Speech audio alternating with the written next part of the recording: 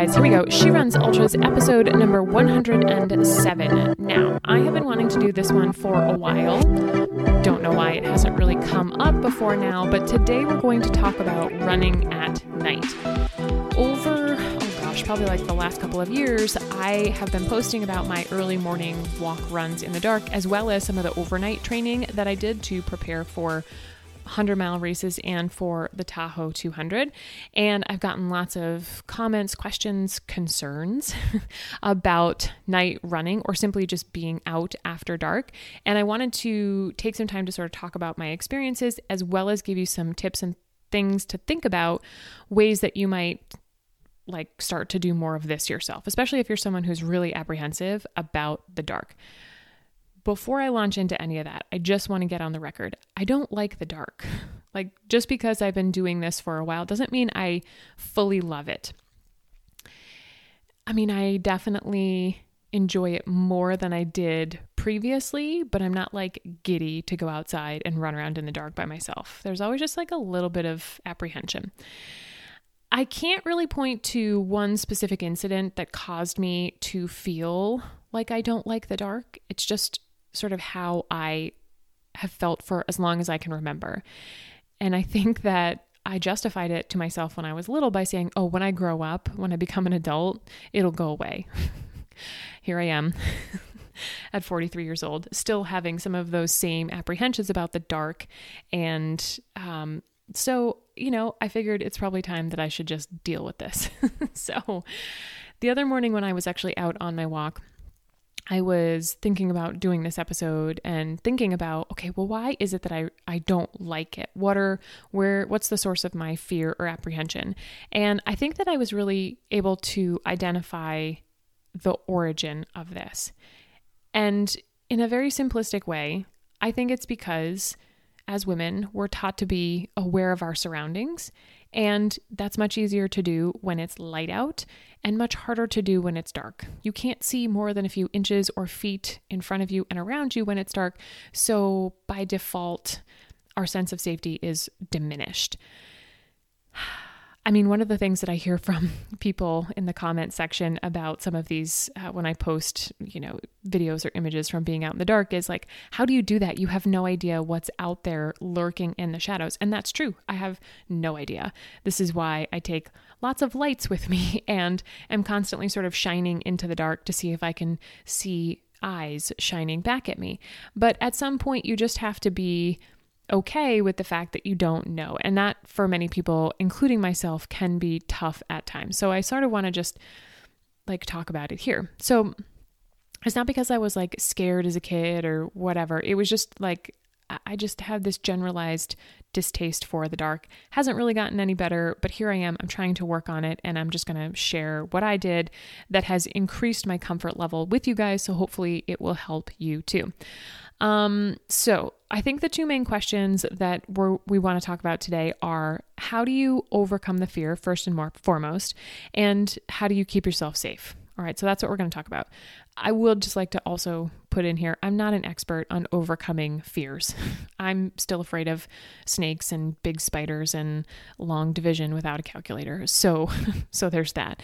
But I have been able to spend hours at a time out walking and running in the dark and be able to work through this fear. And the way that I started doing that is by microdosing. Now, this is not the type or kind of microdosing that you might be thinking of.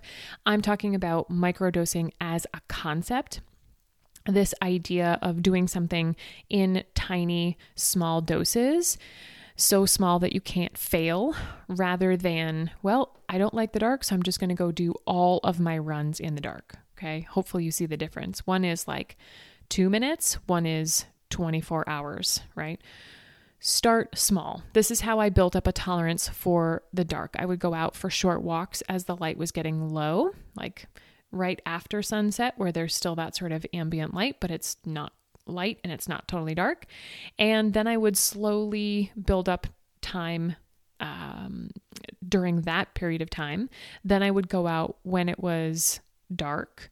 Then I would go out in the middle of the night, right? So I just slowly ratcheted things up. I didn't jump into the deep end of the pool. And I did this strategically. I would go out without, my headphones, or I would have my phone with me for safety, but I didn't want to be engrossed in a podcast or songs or anything like that. I wanted to really experience it, because when you tune it out, it takes away that experiential element of being out there in the dark, running, walking by yourself. All right. I wanted to listen to the sounds. I wanted to have sort of that full body experience about what it was like. And I did this in increments, like I said, low light, dark, really dark, middle of the night. And the middle of the night stuff was specifically for the purposes of training sleep deprivation. So that got really interesting, because there were a few times when I was super tired out there walking and running around and having to battle through seeing things, like your eyes start to sort of play tricks on you when you're tired and you're out in the dark. So just as a side note, if you are planning on doing a long distance race and you're going to be out there at night, and it's going to be an overnight training, nighttime, sleep deprived running is a must. So when I did that, I mapped it out so that by the time my 100-mile races came around, I wasn't paralyzed by my fear of the night. I wasn't super excited about being out there at night, but I also wasn't, like I said, paralyzed. I was slightly apprehensive, but had lots of time under my belt doing it so that I knew that I could feel comfortable. And especially in the race context, I knew that I would be passing people every so often. So I wasn't truly by myself, but I also wasn't going to be running in a pack of people. So somewhere in between. So this is a strategy that I would recommend for you guys as well, especially if you are not a fan of the dark. Start small. Go out when the light is getting low, leave your headphones at home, and just experience what it's like. And then slowly and gradually build up over time to go out right after the sun has set, when it's really starting to get dark, and then go out after it is completely dark. Now, I did most of these alone, but a lot of the overnight ones, like the late night, midnight, 2 a.m., 3 a.m., 4 a.m. things, I did with somebody else just for comfort and safety purposes. But I also didn't want to do it with a huge group of friends, because I didn't want to get acclimated to that. But of course there is safety in numbers. And so I felt better going out for those midnight to 4 a.m. runs when I had someone with me. It was either my husband on a bike or friends or but I kept the group small. So keep that in mind as well.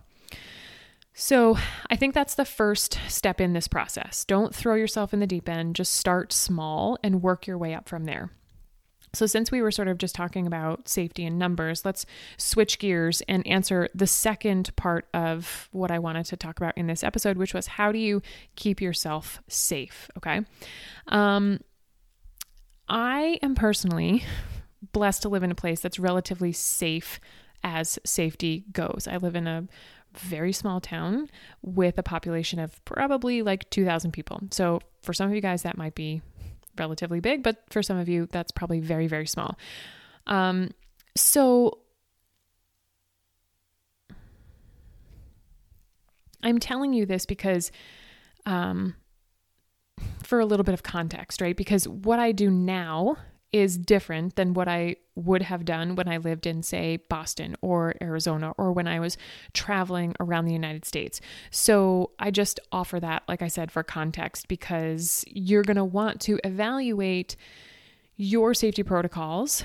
Don't necessarily copy mine. I mean, I might give you some tips and tricks and things to try, but don't necessarily copy mine, because again, I live in a relatively small place, and that's not to say that stuff doesn't happen here. The percentage or the opportunity is just a little more reduced. Okay. So let's talk about some of those things. These are in sort of no particular order, but these are some of the basic safety things that I think you should be doing. Honestly, some of them regardless whether of it's day or night. And a lot of these are not going to be new to you guys, but I think they're really good refreshers. First, always tell someone when and where you're going, including your intended route and your anticipated return time, or how long you anticipate being out there. It's just the smart thing to do, you guys. It's not like someone's trying to keep tabs on you. I mean, in a way they are, but it's for, it's for your own safety. So just tell them where you're going.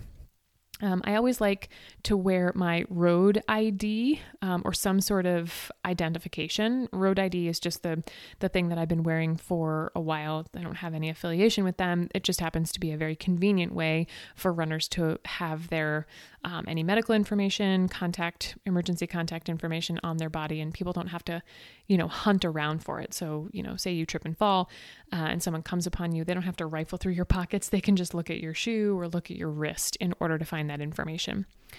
I always carry my cell phone, always make sure it's charged up. At the very least, even if you don't have a lot of bars, you could make an emergency 911 call. Lots of people I know send a live track or turn on their location services. Again, this is probably going to be more up your alley if you live in a more urban area where cell service is more reliable. It comes and goes here. So for me, it's more about carry my phone, tell someone where I'm going and when I intend to be back, wear that road ID, right? Wearing brightly colored gear, obviously, right? Being able to make yourself visible, keeping yourself safe, especially at night, right? Even I'm always amazed at the number of people, both cyclists and runners, who go out at night wearing dark clothes. I mean, I get it if that's your wardrobe, what you have, but at least make an effort to put something bright on you so that cars can see you. Okay. Here's another one that just baffles my mind. On a daily basis around here, I see someone who is not walking against traffic. I see so many people walking with traffic with their back to cars. I don't know why that's a thing still, but it is, okay?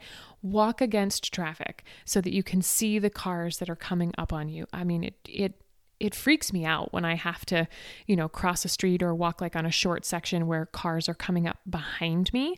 So please, please, please walk facing traffic. Now, those are definitely things to be done during both day and night. Let's talk a little bit more about nighttime stuff. I mean, definitely all that stuff that I just mentioned is going to be important at night because, again, people knowing where you're going, what time you're going to be back, having ID, having a cell phone, being able to see you, both like if you have your location services turned on your phone, and see you, keep you safe if you're wearing brightly colored clothing so that cars can see you.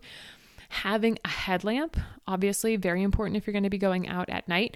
And I typically have a headlamp plus a backup flashlight or like a backup headlamp just on the off chance that something goes awry.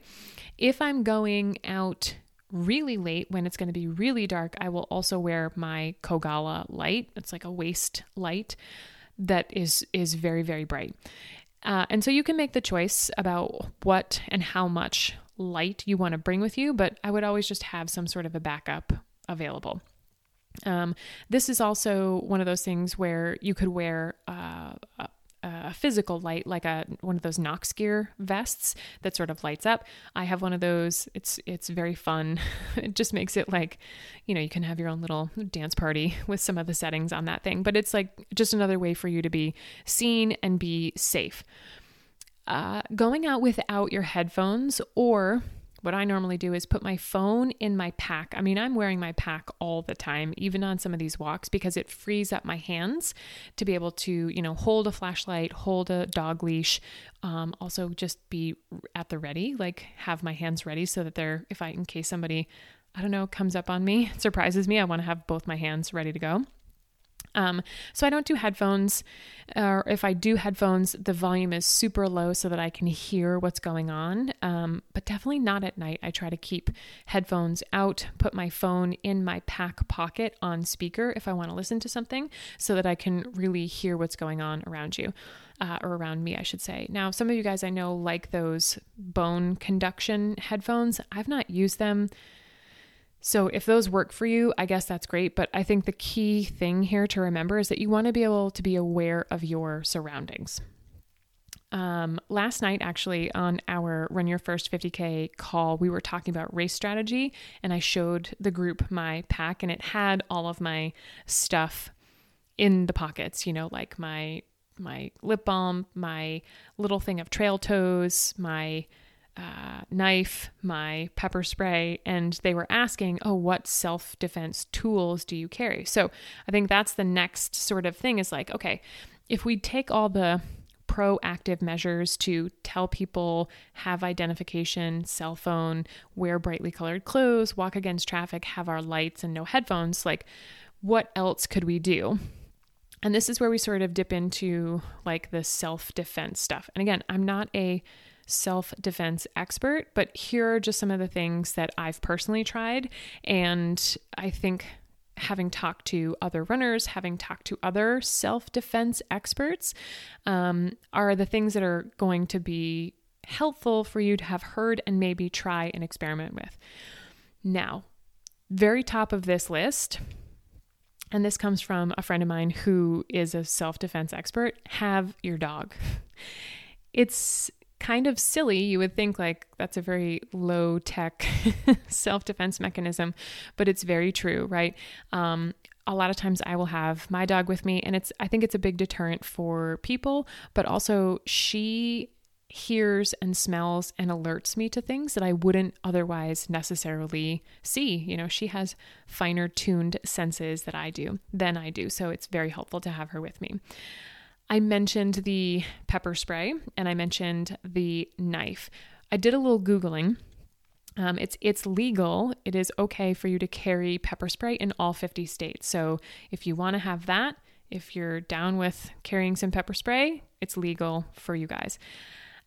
Knives are going to be a little bit trickier because depending on the style, the size of the knife, it may or may not be legal. The knife that I have, I know is not legal in Massachusetts. So I can carry it here in New Hampshire, but it's not legal for me to possess in Massachusetts. And that's just because it's a retractable, sort of spring action retractable knife. And that's just not okay in Massachusetts. So definitely do a little bit of reading up about what's legal and what's not. That brings me to my next one. Some people carry little mini tasers. Again, do your research and understand what you can carry, what's legal, how to use it, how it's legal to deploy it, and all of that jazz. This goes for, all of this stuff. You just want to be very aware of the tool. You want to know how to use it. You want to understand how to use it and the context in which you will potentially use it. And that's especially true for the last one, which is a firearm, right? Where legal and when you are adequately trained to handle and discharge that firearm. So just, regardless of what your stance on firearms is, just hearing this next point, right? And hearing it clear is very important because it applies to any tool that you carry. It's crucial that whatever you choose to have with you, that you understand how to use it properly and swiftly. So whether that's pepper spray, your taser, a knife, or a firearm, okay? You need to practice where you're going to carry it on your body, how you're going to deploy it, and you need to think about in what potential situations will you actually use it, okay? I think this is the one that it wasn't until I started carrying some of this stuff that I was like, oh, I have this tool and I feel comfortable using it, but at what point will I need to use it? And in having some conversations with, again, friends who are instructors and self-defense experts, the hesitation is the thing that is the most dangerous. Because if you hesitate, you will eat up precious seconds. And if you're already panicked and you're already in fear, you need to know how you're going to handle a situation so that it's swift and effective. Okay. So whether that's you literally running away or you having to deploy your tool. And I'm not advocating for having to deploy these tools first and foremost as your primary, self-defense, I think the thing that you need to keep in mind is that your intuition is always really powerful. And so the best thing you can do is not put yourself in a precarious situation. The second best thing you can do is listen to your intuition. So if you start to go down a path or you turn a corner and it just looks a little weird, the best thing you could do is just turn around, whether that's cutting your run short, taking a different route, calling somebody to come pick you up, whatever. I mean, I've done every single one of those. And that's always a better choice if you have the choice, okay? If you don't have the choice for whatever reason, that's when you need to be prepared to use whatever tool, self-defense tool, you choose to take with you. Okay, let's talk about a couple of these other self-defense tools that I sort of get inundated with ads on social media. The first one is this alarm, like a handheld alarm that you either pull a pin or push a button or whatever. It makes like this really loud siren sound. I think that probably would work in a more urban area, but out here, probably not going to be the best spend of money and use of my time. The other thought that I have about these is that these days people are really immune to the sound of car sirens and alarms going off. So while it might seem like a good idea, it's not necessarily going to send people running to your aid immediately, strictly because people have just become immune to this. Like, it's more of an annoyance now than a scream or a cry for help, right? So just keep that in mind. I'm not trying to, if you have one and you like it, that's great. I'm not trying to talk you out of it. Just think about it from a strategic point of view. The other thing that I keep getting these ads for are, I don't know what else to call them other than these like pointy rings. They're these rings that have like a jagged point on them and you wear them. And the idea is that you would poke somebody with it. My personal thought on that is it's not going to do much damage. And if they're that close, you have a bigger problem. And if they're that close, you should probably be deploying something more powerful, right? I'm not talking about a firearm necessarily. I'm just saying like a knife, a taser, some pepper spray. I just don't think this pointy little ring is going to do much. And that's just my personal opinion. Again, if you have one and you feel more safe with it, that's great. But I think you should also be realistic about what it's going to do for you. Okay. And I also think, and Sabrina brought this up on our Run Your First 50K call, it probably wouldn't hurt to have some actual self-defense training to understand how to extricate yourself from a situation should somebody grab you or, whatever, get in your personal space. Like, understanding how to navigate that would really benefit everybody, myself included. Now, I'm sure there are plenty of other run-focused self-defense tools and things that I'm missing or forgetting, but my previous statement stands. Whatever tool or tools you choose to use, just make sure that you know how to carry them, how to deploy it, and again, as it pertains to firearms and knives, just what's legal for you. Okay, and tasers too, I should say. All right, and obviously the biggest safety tool that you could have is running with other people. Obviously, there's safety in numbers, but if you are training for a race and or your schedule is such that you have to train early mornings or evenings in the dark, then it would be a good idea for you to start getting acclimated with being out alone, okay?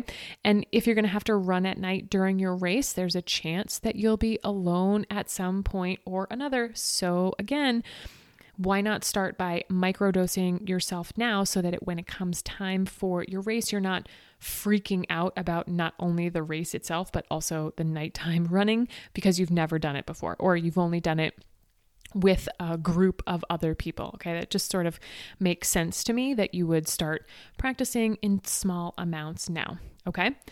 So hopefully this has been helpful for you guys as you start to navigate running at night. If you have questions, definitely hit me up on Instagram or email me.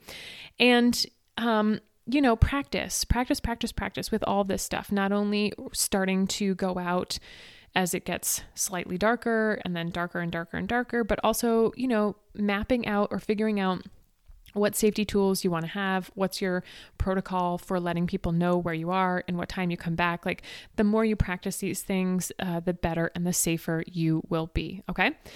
Now, if you're just getting started on your ultra running journey, I've got some tools that you might find useful. So if you're sort of like, I don't know, Megan, I'm not really quite at the point of needing to run at night yet, that's totally great. Maybe eventually you will get to that point and then you'll come back and listen to this episode again. The first tool that you will find useful is my free daily shakedown. And this is a short movement practice that you can do every single day to warm up for your workout and work out all the kinks, cramps, knots, soreness, tightness, whatever sort of builds up over time through training. And honestly, I have had people who just are like, I'm not really running all that much right now, but I'm doing the shakedown every single day, and it makes a huge difference in my overall quality of life.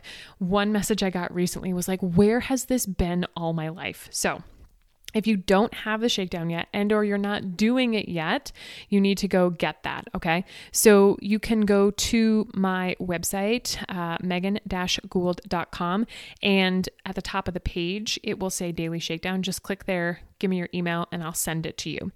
The second resource is my free 10-week ultra training plan, and this is actually the first 10 weeks of my signature training plan for 50Ks, and it will basically show you how to incorporate walk, run, strength, mobility into a comprehensive training schedule. So if you are great at running, but you're crappy at incorporating all the other things, this will help you to frame your brain around, okay, I do this on one day, I do this on the other, and this and this and this, right? So if you're sort of struggling with implementing those things, this will be the thing that you want to get and start practicing off of.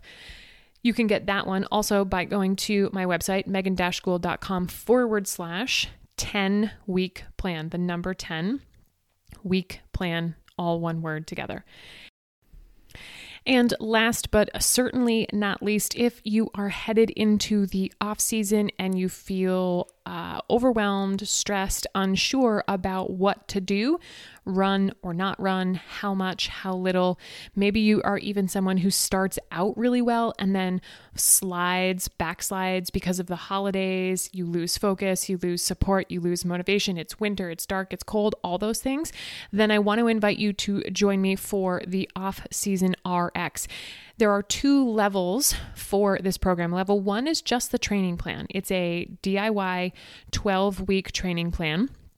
And I say DIY because basically you will execute it on your own. I'll send you the link. You can either download it in Google spreadsheet form or in Training Peaks, and you just follow along on the day you do the workout that's planned. It's got video links and descriptions for everything that you will need, so it's very user-friendly. But if you're someone who wants a little bit more support, accountability, encouragement, and coaching on the sticky spots, the places where you typically have either fallen off the wagon or get frustrated or you just hit a wall, then level 2 is where you want to be. So you get the plan plus coaching from me in a group coaching format on all the good stuff about the off season. We'll talk about what you should do, what you shouldn't do. We'll do an analysis of your strengths, your weaknesses, your opportunities, and your threats. I'll give you some personalized coaching on where you should spend the time in your off season and then what you want to focus on in season in order to hit your big scary goals for the next year, as well as we'll talk about some stuff like how to transition from off to on, how to choose races, how to space them on your calendar, basically how to set yourself up for success in the off season so that when the new year clicks over, you're not freaking out, you don't feel behind, you're not stressed, you haven't lost all of your fitness that you've spent the last year building up. Okay. So if you'd like to get that, just go over to megan-gould.com/off-season RX. All one word, Off-Season RX. All right.